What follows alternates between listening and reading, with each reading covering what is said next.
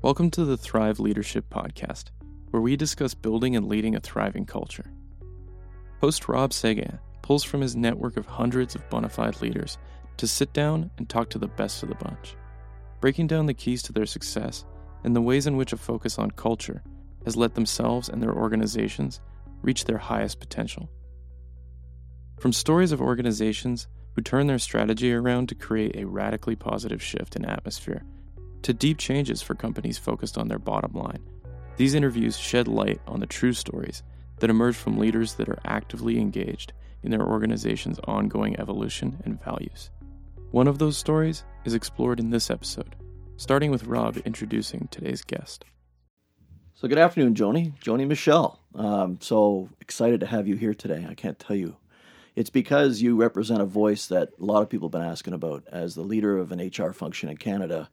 And with your story, which we want to get into here in a minute, you've been through lots of interesting turns and twists, and then you finally got to do what a lot of people envy, which is to basically create a company from scratch with your commercial leaders, your partners. So we want to explore that a little bit today on today's episode on culture. So Joni Michelle, Director of Culture and People. If I got the People title? and Culture. People and Culture. Let's get it in the right order. Okay, so we're going to have some fun today, All but I right. really want to maybe start with, before you got to Otsuka Canada as the HR leader, as the partner there, what's Joni's story before that? Like, what happened before you arrived at Otsuka? A lot of twists and turns, actually. Yeah. I would say that culture has always been something that's been super important to me as a person who leads HR. And I think it should be important in all companies because it's such an important part of the fabric. But I've worked for a lot of companies that thought they had a great culture. And when you really looked into it, you realized it actually wasn't the case. So a lot of the leaders were actually disconnected from the people, even though they thought they had a great company, a great product. They thought that what they were doing was great. They were really disconnected from reality. And in some of those companies, I saw incredibly high turnover rates. Yeah. And you guys are like the canary in the coal mine in HR because you see things happening before the rest of the organization does oftentimes, right? You do, and they don't always believe you. Yeah. So you're hearing it in things like exit interviews, right? And you see it's harder to recruit sometimes because the word gets out. Exactly. What else are some of the early indicators that, if you think back to some of those experiences, how did you know before they knew? I think a lot of what you said is true, right? We sort of have an inside scoop a lot of the time. People will come and talk to you, and you try to talk to the leaders of the company to explain to them what's going on. But a lot of times, too, the employees don't want you to use their names. Right. So then they don't necessarily always believe you. Or if they do believe you, maybe they're not willing to take the necessary corrective measures to look into things. So that can be very difficult. Often HR is alone in their corner. Yeah. I'm happy to say that where I work now, that's not the case. And this is probably the first time in my life where I've worked in a company that was so focused on their culture. Yeah, and that's the part we want to make sure we get a little bit of time on. But I do want you to think about how you could share your experience, too, with colleagues who are in the situation you just described. And you know that most of your colleagues are. That they're in less than ideal cultural environments. Some are having to try to help their organizations get out of toxic environments. But even if they're in the middle of the bell curve, which most are by definition, what advice would you have for your colleagues in the HR function who have a fairly strong intuition and a lot of evidence to back up the fact that the culture is not optimized, in fact, it may be compromised? What can they do to get the attention of their colleagues on the commercial side or on the operational side of the business? What tricks have you seen work for you? I guess the first thing I would do is try to speak to the members of the leadership team or the powers that be to explain to them the situation. Maybe try to convince them to either do an engagement survey or measure their culture by doing a culture survey, because they may think they have one culture, and when they go to measure either their culture or their engagement, which would both be indicators, they may see that there's a big disconnect between where they think they are and where they actually are. Yeah, it kind of reminds me of when I was in a leadership role. I was getting into a bit of a debate with my HR partner about something he saw that I needed to get better at. And until I got my 360, and there it was in black and white. Exactly. I was comfortable debating it with him, and then suddenly I was now debating with the data. So I remember we had a good laugh over that. Actually, just to add to that, another thing that I would recommend is if they do measure the culture or they measure the engagement and they get the results back, if they don't do anything with it, then the employees are going to be even further disengaged, because essentially if you're going to go to the extent of actually measuring your culture or your engagement and you don't get back to your employees to tell them what you're going to do with it, then you might as well not have done it. In fact, it sometimes can make it worse, right? Because Exactly. they think, well, what happened? You asked me, I told you, and I don't see any activity. Right. And even if you can't do what they would hope that you would do, at least communicate that to them. Let them know we can do X, Y, and Z, but we can't do A, B, and C. Right. So let's talk a little bit about, the excitement you felt, and what was that the early days like? What were the early days like for you at Otsuka, and how long ago was that? And what was it like in the first sort of 90 days for you? Oh my goodness. So I've been at Otsuka just over 5 years. And when I started with the company, it was really a breath of fresh air for me. I mean, I can't say enough good things about it. When I joined, it was the first time that I had entered a company where on my first day, I was, surrounded by so many people who just wanted to collaborate with me and help me. And I had people coming to my door saying, whatever you need, I'm here if you have any questions. And that stood out for me because I've started at other jobs where they kind of give you your desk and your computer and then that's it. A lot of companies do that. So it was I could feel the collaboration, I guess is what I'm trying to say, from day one. And when I joined, they had just done this huge exercise on establishing their values. So Otsuka is a Japanese company, and they have their own set of values. And before I arrived, they had decided already to undergo an exercise where they Canadianized the values. So this the global Otsuka company out of Japan, yes, had from the very beginning decided that values and culture were important. If I remember that, yes. Now that you describe it, I do recall that now. And I seem to recall that you and your general manager, Allison, had participated in that she had been very active in that, helping to kind of define, I think it was 8 core values, if I remember correctly. Yes. Okay. Now you had to Canadianize them. Now I want to stop right there because a lot of your colleagues in Canada, because most of our life science industry, for instance, that I work in, the vast majority of organizations in Canada are subsidiaries. We're not head office. Right. So a lot of HR leaders are challenged with that notion. Well, we have this global culture, and it's in some cases it can be a very strong opinion. And yes. A lot of Japanese companies have very strong feelings about that global culture. How did you and Allison work to make sure that you could Canadianize it? So it didn't just copy and paste those 8 core values, nor did you start from scratch. Correct. So you found a nice way to create some balance there. I want you to kind of maybe describe that because I get that question quite often. So I can't take the credit because that was done before I arrived. Okay. So the Canadian values were already done when I got there. But I think we're in a fortunate position where Canada is well seen. And even though it was beginning in those days, I think the Japanese entity understood that, yes, these are our core values, but we also need to adapt them to our reality. And so I think that's one of the positive things about it because, you can't just say, let's say, I've worked in a lot of international companies where you get direction from up above, wherever corporate might be. It could be the US, it could be in Europe. And they think that you're just going to copy paste everything in your local area. But you can't do that.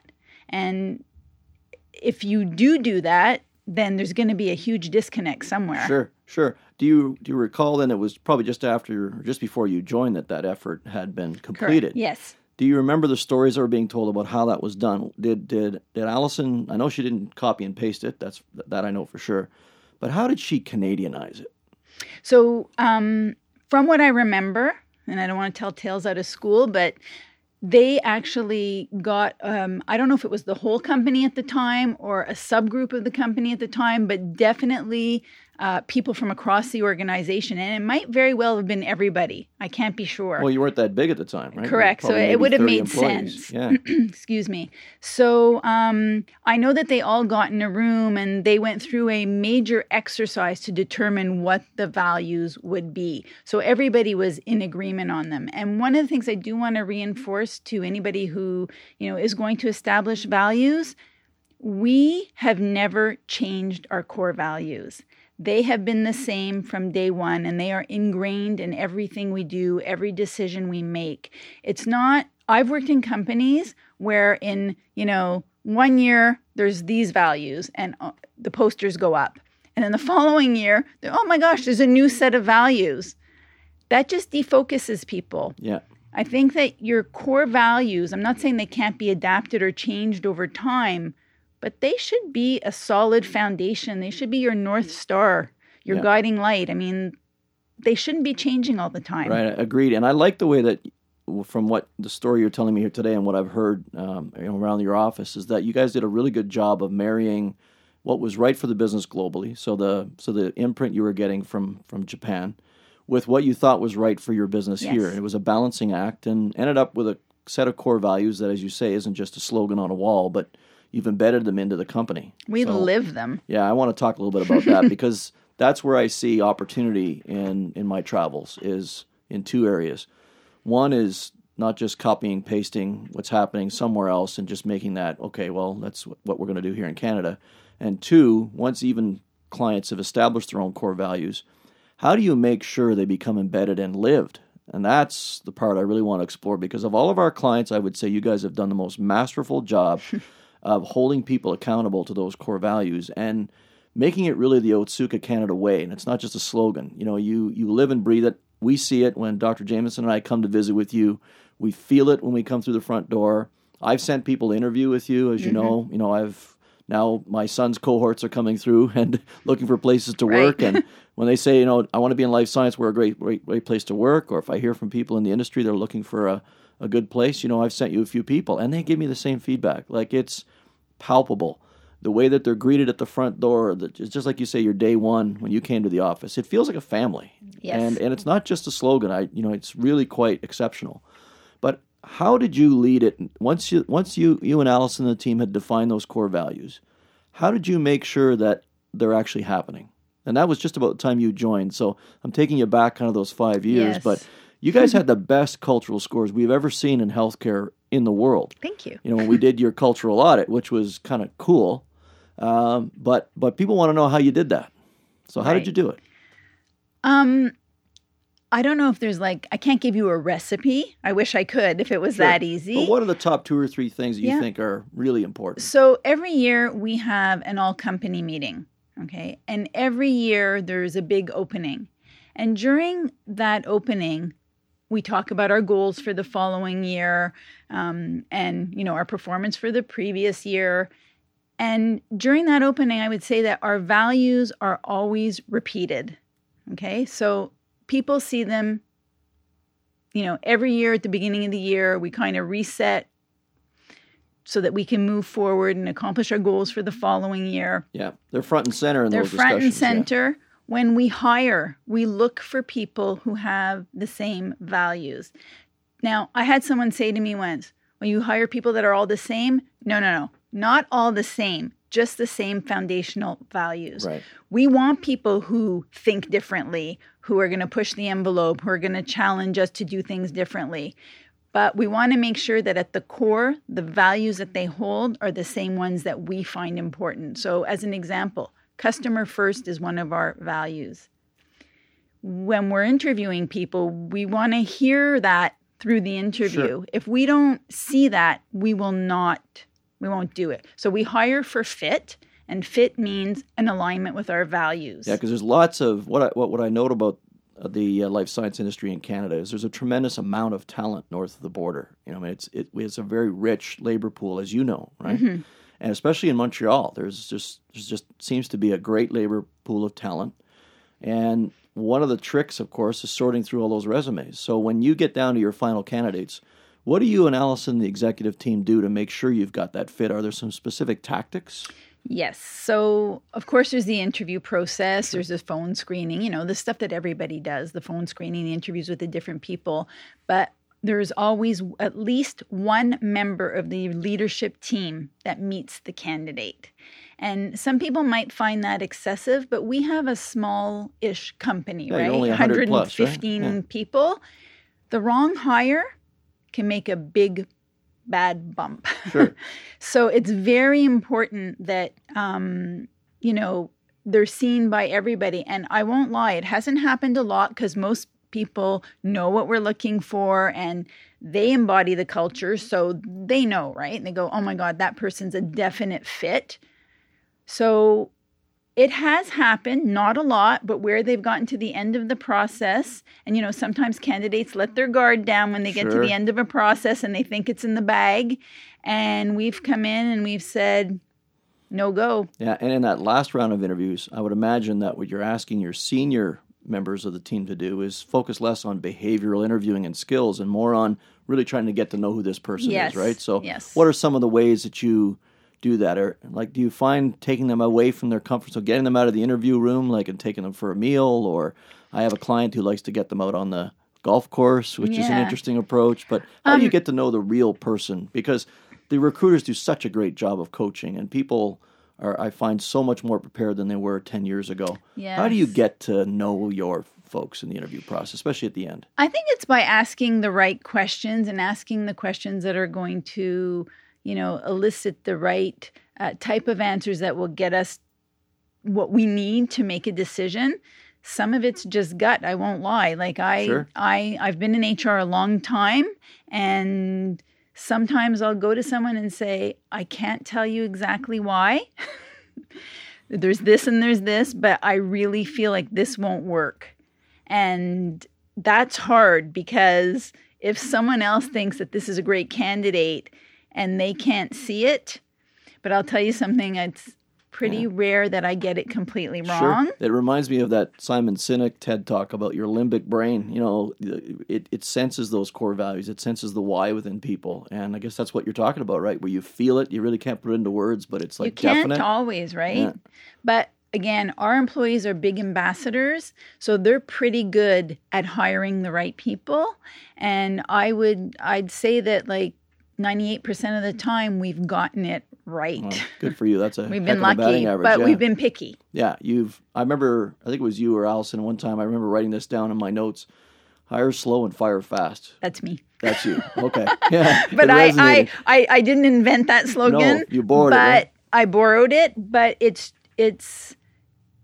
true, because if you make a mistake, then you need to fix it quickly before it starts impacting your culture. And one person can affect your culture. Right. Yeah, it is a tremendously sensitive thing, isn't it? And I've seen it on both sides of the equation, where we've had clients who've been maybe struggling, not having the culture that they want. They uncover an opportunity with, say, a leader or a couple of leaders. And when you see the behavior change happen, it can be astounding how quickly that can impact, in a positive way, people's level of engagement and discretionary effort, as you and Allison like to call it. So, so the first ingredient, and I 100% agree, especially for companies who are experiencing the kind of growth you guys are, where, you're chasing that headcount number and you want to add to the family, add carefully, right? Because you don't get those opportunities all the time. But when they come, don't miss the opportunity to bring in an all-star player with the right culture. Right. Yeah, everybody gets the math. So that's one really important thing. If you had to pick two other things that have really helped you guys be at, you're what I would call a positive outlier, and that's what people want to know. Even though we may have a good culture or a very good culture, how do we become as good as what Rob and Dr. Jameson keep bragging about Oatsko? What makes them so special? So if you don't mind, I'm asking you to share a trade secret. But what would be the other ingredient that's allowed you and your leadership team over that 5 years you've been there to sustain and build and sustain such a great culture? So I think the onboarding process for people is extremely important. And we have spent a lot of time refining it. So again, before I got there, they had a great onboarding process, but we had put together this culture team. I think I may have told you about that in the past. And we came up with all these things that we could do to make sure that we kept feeding our culture and nurturing it. And one of the things that we looked at was the onboarding process. And the one we had was very good, but we just tweaked it, fine-tuned it, and added some things to it that made it so that people come in on their first day. And these things are so basic, but most companies don't do them. Things like introducing them to everyone. Yeah. Like walking around in the morning and saying, hey, this is Joni. She's our new HR person. Right. Okay. Yeah. Having a welcome lunch. every new employee, even those on contract, even though those that are there maybe for only a few months, get a welcome lunch.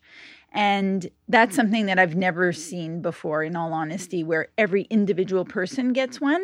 And during the welcome lunch, it's supposed to be a well-kept secret, but it's starting to get out. We have a little bit of fun, and I won't tell you what that fun is because that would defeat the purpose for people who join the organization. Sure. You don't want to let the secret out of the bag. No, but the employee has to get up and introduce themselves, and then we open it to all the employees to ask questions. Wow. And they're different questions. Yeah. They're not your straightforward, like, where were you born and where were you working and, why did you leave your company? They're all around personal things, and it's a lot of fun, and people really get into it. I remember mine. I'd never been through anything like that before. What was the craziest question you got asked? Do you remember? I think they were tame with me because I was human resources, and at that point, they didn't think weren't sure if they could trust me enough to ask me. What would be an example of a question you've seen asked now of a new employee on day one that they had a lot of fun with? I don't know. I heard a rumor. From okay, one tell of me your what the employees. rumor She is. got asked your favorite piece of music. Oh, okay. Yeah. We've asked your favorite piece of music. We've asked things like, tell us the most embarrassing moment of your life. You'd be surprised at the stories that come out, but it's fun because then people ask follow-up questions, and you really feel like you got to know the person, and the person feels like, You've wow, gone the extra mile, yes, to welcome them to the family kind of thing. Yes, and I can tell you that people often come to us and say, that's the best orientation I've ever had. All right, it's not complicated. No, but you know what? When you really think about the sequence of events, right? Nobody comes to work on day one wanting to be mediocre.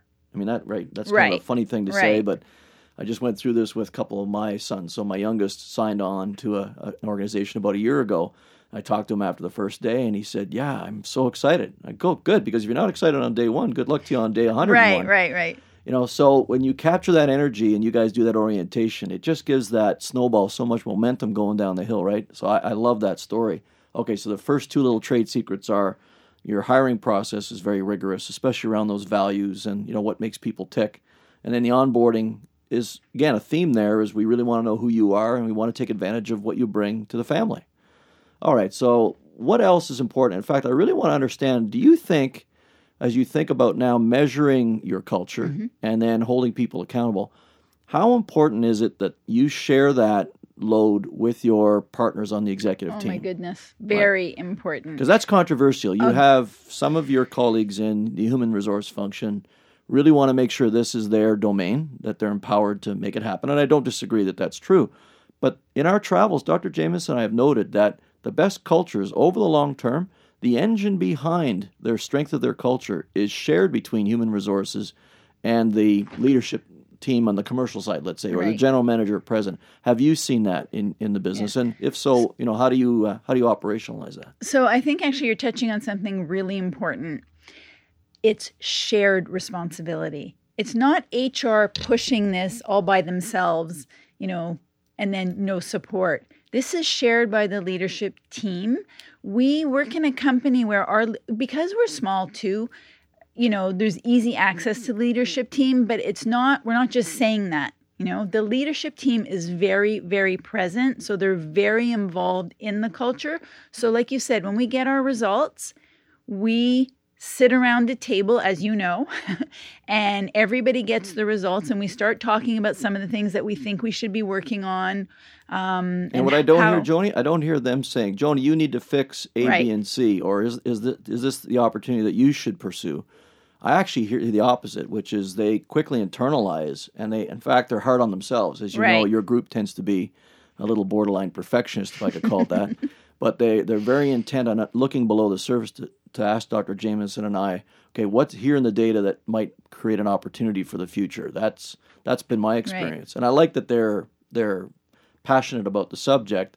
And if they err on one side or the other, they err on the side of ownership and action, which sometimes we don't see. We see sort of the volley it over the fence to HR and let them fix it. Right. But we don't see that with you guys. No, and I think that's one of the beauties of working at Otsuka. It's not like that.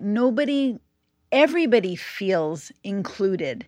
And everybody knows that if they have an issue or if they're in a meeting and they're presenting to someone in Japan or to someone in the US or whatever it might be, they're never going to be left hung out to dry. We're there to support each other. And I can honestly tell you, this is the first time in my career where I've felt so supportive to carry out the initiatives that I want to try and implement. Right. They've got your back because they kind of co-own it with you, which is really cool. They do. Yeah. And I think that's an important message to people that are trying to, have an impact on their culture. It's not up to the HR person alone. If you're alone, it's an uphill battle. I mean, it's like a marriage, right? There's two people in it. You need to work together to make it work. Yeah. Well, it's the same thing in a company. You cannot start pushing people off to the side and saying, hey, HR, you over there, you do this, and not be involved. Everybody on the leadership team needs to walk the talk. And I know that's not the question, but one of the things that's also unique is that, we have not a cafeteria, but we have a kitchen where we have lunch. Our leaders sit and have lunch with everybody. Yeah, I've seen that every time They I've been in the laugh, building. they tell jokes, they poke fun. They made me a coffee one day. Yeah. In fact, it was your GM, which was really cool. She made me a cup of tea. Yes, it's not like us and them mentality. We're one unit. Yeah, that's really cool. Now, the other thing that we get asked, specifically almost always by one of your colleagues who's leading an HR, and they see a culture that's not quite what they think it can be, is can they rely on their internal annual engagement or every other engagement survey to get enough robust data to create change? Why did you guys choose to look a little deeper? Because you did a couple things that we don't see everywhere. You get that, I think it's every year, every other year you get. The engagement survey is the full survey is every 2 years, and in between we do a pulse survey, pulse engagement survey. Right. But you haven't relied on that as the only data point, right? You're combining some other things. Like I know you talk about exit interviews. I know you talk about your onboarding experience. You got us to help you with sort of below the surface, Dr. Jameson and Ann Veronix and ourselves to look at culture and values. And he actually did some focus groups too. I remember the first time you wanted to know what accountability meant, for instance, and really dig in on some of those things. And that was after getting amazing results. Yeah. So we wanted to make sure we kept our eye on the ball, right? We don't want it to drop. You guys remind us of what a great doctor's supposed to look like, not assume based on some preliminary data that the diagnosis is specific, because that's the most important part. We like the way you guys really slow it down, and you're inquisitive, and you want to make sure you understand what the data seems to be suggesting. So, these multiple data sources seem to be important. Is that something you've ever been asked by a colleague in HR? Like, do other people who ever pick up the phone call you and say, look, how do we optimize this culture? And is it enough to rely on things like just an annual or every other year engagement survey? What would your answer be? I guess I would say that the engagement survey is a great tool, but it doesn't measure your values. It tells you if your people are happy. It tells you if your people are engaged to come to work. Some of the key questions that people look at in terms of the numbers are, would I refer a friend? Right. That's a big, big one that plays into the engagement score, because if most of your employees are willing to refer a friend, it's because they really like where they work. Yeah, it's called a net promoter score now is what I hear, yeah. And, but it tests all kinds of things, right? Do I like my leader? Is my manager a good manager? Are they taking care of my development? There's all kinds of things. But the cultural survey actually measures your values, right? So that's... And whether you're living them or not. And whether you're living or it's not. It's one thing to put them on a website or on posters, right? Or even in steps you've already described, the interviewing, the onboarding.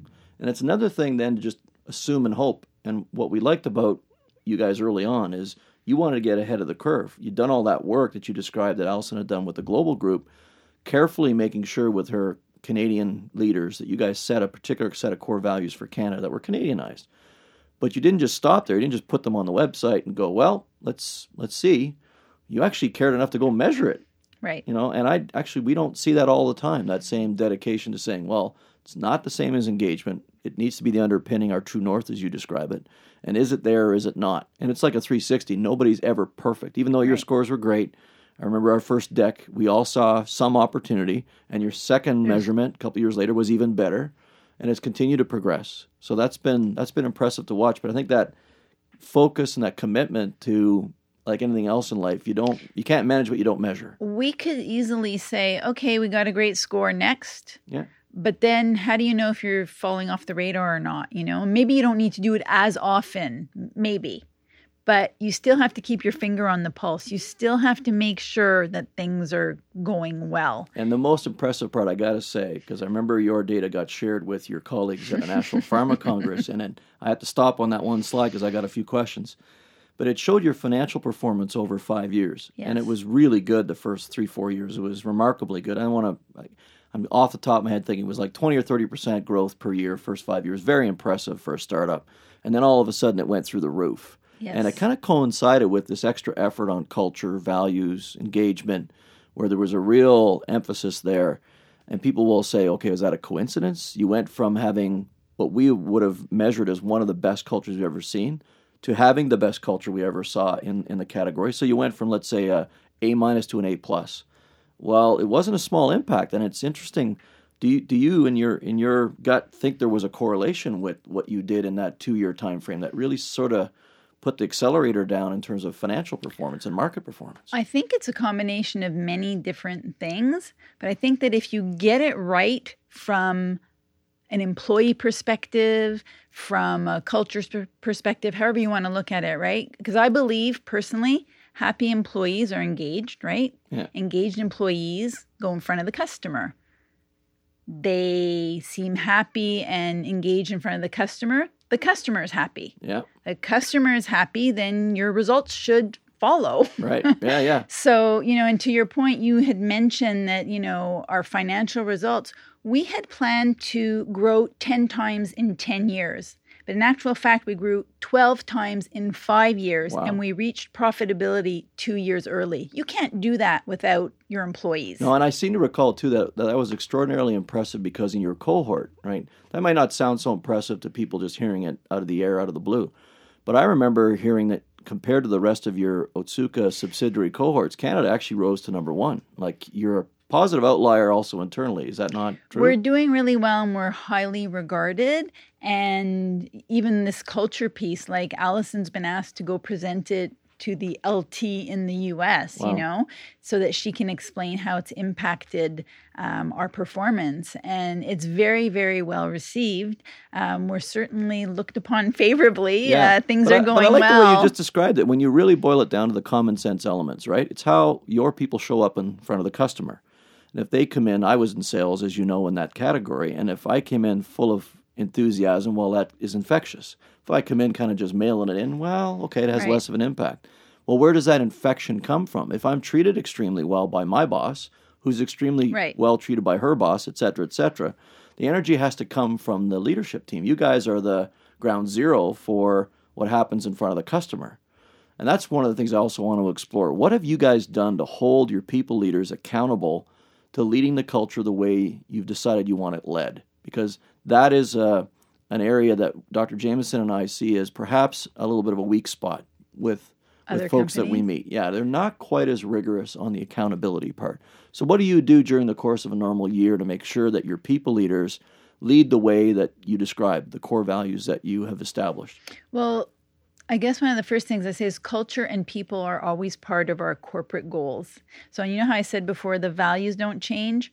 Our goals have not changed either Right, in in terms 5 of those years. themes, you've got some real Exactly. themes. And In terms a of the couple themes. those are on. Obviously, the actions that we do every Sure. year are different, but our goals are generally speaking the same every year. So every year there's a goal around people and culture.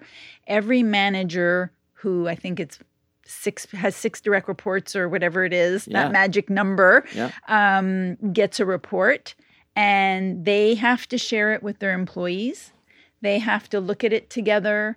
And they're held Just- accountable, right? Like, they're it's not held like accountable it's to throw say it over the fence and right. hope for the best. Now, listen, we have been in a fortunate situation where our results have been really good. But as you said, there's always area for improvement. We hear it and we act on it. Can we act on every single thing? You can't. It's probably not humanly possible. But we communicate what we are going to do and what we're not going to do. Well, and you also could care enough to continue asking. You don't. Right. You haven't gotten complacent, which would be easy to get complacent with the results that we've seen and other folks have seen with you, Right. right? It's extremely good, but I don't think you guys want to ever fall off to just No. okay. And the other thing is, I was saying before how you have to do something with the results. If you don't do something with the results or don't show people that something is happening, the next time you do your engagement survey, nobody's going to answer it. Right. They're not going to answer it honestly. And they're not going to answer it honestly. Yeah. So one of the two, they won't answer it or they're not going to answer it honestly. So, you really got to put your money where your mouth is. If you're going to do it, then follow through. If you're not going to follow through, don't do it. Yeah, and one of the things that we see with your organization and a few other what I would call progressive positive cultures is they've started now to leverage their very positively differentiated internal culture, and it's now become a competitive advantage in the marketplace. It's like an external brand. It's part of the customer experience. Right. So is that happening at Otsuka Canada? And if so, what are some examples of that? I think it is happening at Otsuka. I think we really do feel that our culture does set us apart. And we have gotten feedback from customers who have said that they can see the collaborative nature of the team. They can see us working together, I don't want to say harmoniously, but for lack of a better word, and actually having fun while we're doing it.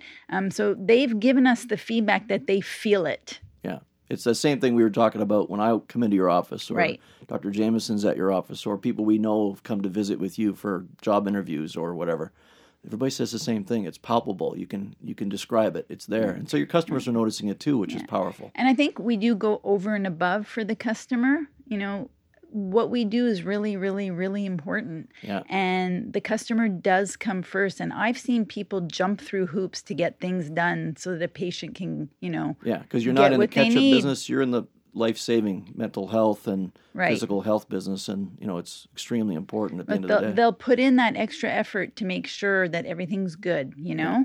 So the last piece I want to explore a little bit too with you is, again, maybe talking a little bit about we'll call it employee wellness. Yes. And that's emerging now in the literature. There's a lot that you're seeing in Harvard Business Reviews and other publications that we get visibility to. There seems to be a trend there to pay attention. I've just read an article the other day that up to 25% of employees in Canada will experience a significant mental health issue. That's a pretty big number. It is a very big number. And you now have got over 100 employees, and I'm sure you got enough with your 5 years to say that those numbers are probably relatively accurate as you visit with your colleagues in the industry as well.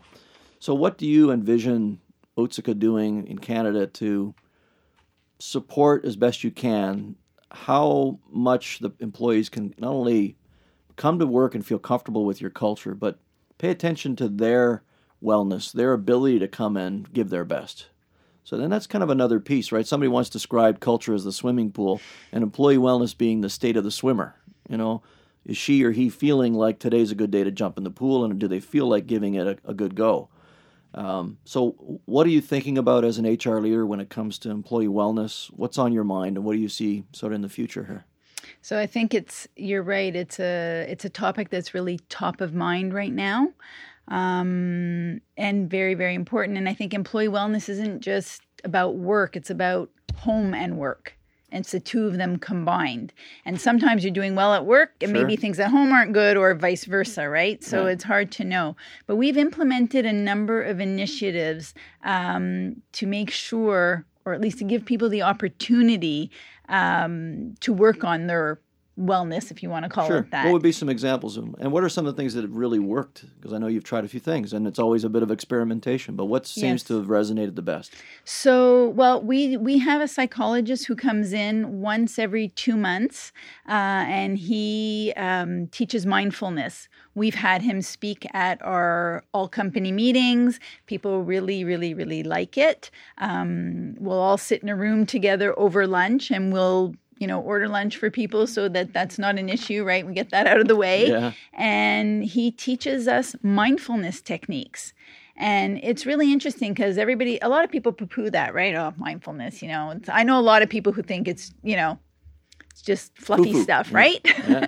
But listen, in the environment that the workers are facing today compared to when maybe I started in the industry 30 years ago, I can't get over the amount of pressure and how much has increased. Like now that my son has graduated, moved on, his cohort, when I visit with those guys and I talk to them what their life looks like, I cannot get over how much, demand and attention and pressure, just in terms of volume of information, the activity level, it's mind-blowing. So that ability to stay in the moment is not just a nice thing to have. It's become almost you got to have it. You got to have that ability to shift very quickly. It's really hard to do though, right? You've got your cell phone, you've got, your screen blinking at you because or multiple screens blinking right, at you. because someone's trying to reach you on Link or whatever, system you have. You've got your email, you've got your landline phone. I mean, it's a lot, right? Yeah. But But the mindfulness piece has been accepted well by your yes, employees. and more people are getting on board. Sure. And I think it's really, really, really important. Another thing that we did recently is we implemented a telemedicine app. And that app actually allows you, for minor illnesses obviously, Sure. to get online with a doctor from your phone sitting at your desk or sitting at home at 7:30 at night. Wow. So what that does too is it takes away the stress from the employee of saying, oh my God, I've got to go to the doctor because maybe I have strep throat and I've got to drive there and that's going to take me an hour and then I'm going to sit in his waiting room for an hour and then it's maybe going to take me an hour to get home or back to work or wherever it is you're going because it could be a weekend, it could be a weeknight. And they also have a wellness piece to that app. And that's something that we're looking to implement also. In the first stage of that program, and I seem to recall it's called Dialogue. Is that yes. Okay, yeah. I've actually just, as you know, you introduced me to them, and I've got some clients who are very interested in their offering for the same reason you just described, that it's very innovative and gives employees much superior access than possibly what's in the marketplace without them. But what kind of response are you getting from your 100 or so employees to that offering? Oh my goodness, they love it. Okay. So especially people who have kids, like younger kids, have come to me and said, that is the best thing. Game changing, yeah. That is a game changer. And those were the exact words I used when I introduced it. Because think about this, you've got a sore throat. They can literally, they'll have you take a picture of your throat and then send it in and They're whatever. Leveraging technology. It's emerging technology. It's innovative. The people that have come across there are amazing. It really is a game changer. And then to get back to your original question, which was, what are some of the things you've done? Of course, trying to give people as much flexibility as possible in how they manage their schedule and where they work from. And, if... for example, we just went through a renovation at home, and there were days where I just needed to be at home because you've got to be there to make sure that everything's okay if they have questions. So I can work from home that day. It's not, it's not a big deal as long as I let everybody know where I'm going to be. And from your own work in the industry, but we see it broadly. The number one need that's emerging with millennials is that control in their schedule, that flexibility. Yes. It's a huge deal. And it's really smart of you guys to have given them some tools to kind of fully stay in control of their situation, right?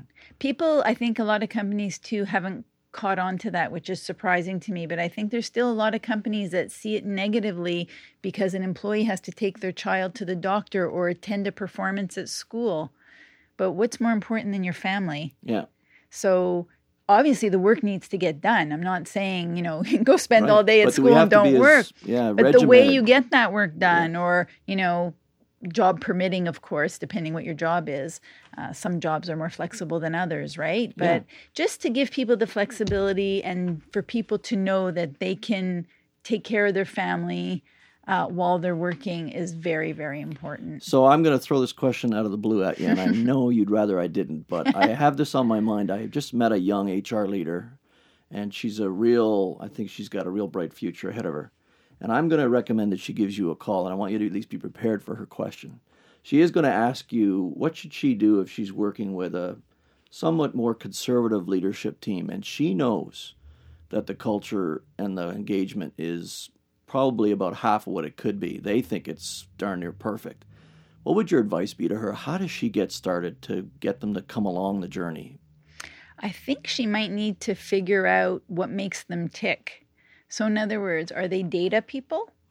If they're data people, try to get the engagement survey or the culture survey or whatever it is. Do a survey monkey if you have to, right? Get it started, and give them the data so they can see it in black and white. If, she can find one person even on that team. Sure, somebody to champion. Exactly. Get some momentum. That she can sort of get her foot in the door and that person buys into it. And then maybe that person can help her. Or, you can also, I don't know that this is the way I would necessarily go about it, but I think it is a good thing to do in a company. We put in an employee council and we put in a sales council. And these are made up of employees who are highly, highly engaged. And we task them with certain things. So if we got results from the engagement survey or from the culture survey that said something particular, it doesn't all have to be the leadership team either that comes up with the solutions. You can hand it over to an employee council or a sales council and say, okay, how do you guys think we can fix this? Right. So the way we do it is that we get together several times a year. There's someone championing it. And then we come up with ideas. And then those ideas get presented to the leadership team.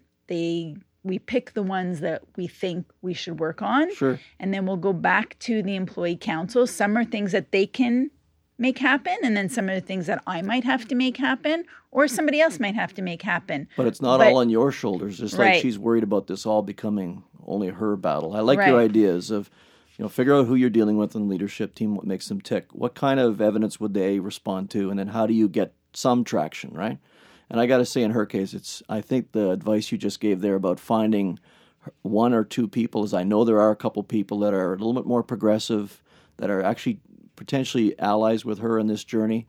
And if she gives them a voice, it could get some positive momentum. So thanks for that. It's going to save me a phone call. So. Well, I appreciate you spending some time with us, Joni. That was really, really instructive. I learned a lot just from our exchange here today, as I always do, but thanks a lot for carving out some time for us, and we'll hope to talk to you soon. Thank you very much for having me. I really enjoyed it. Okay, great.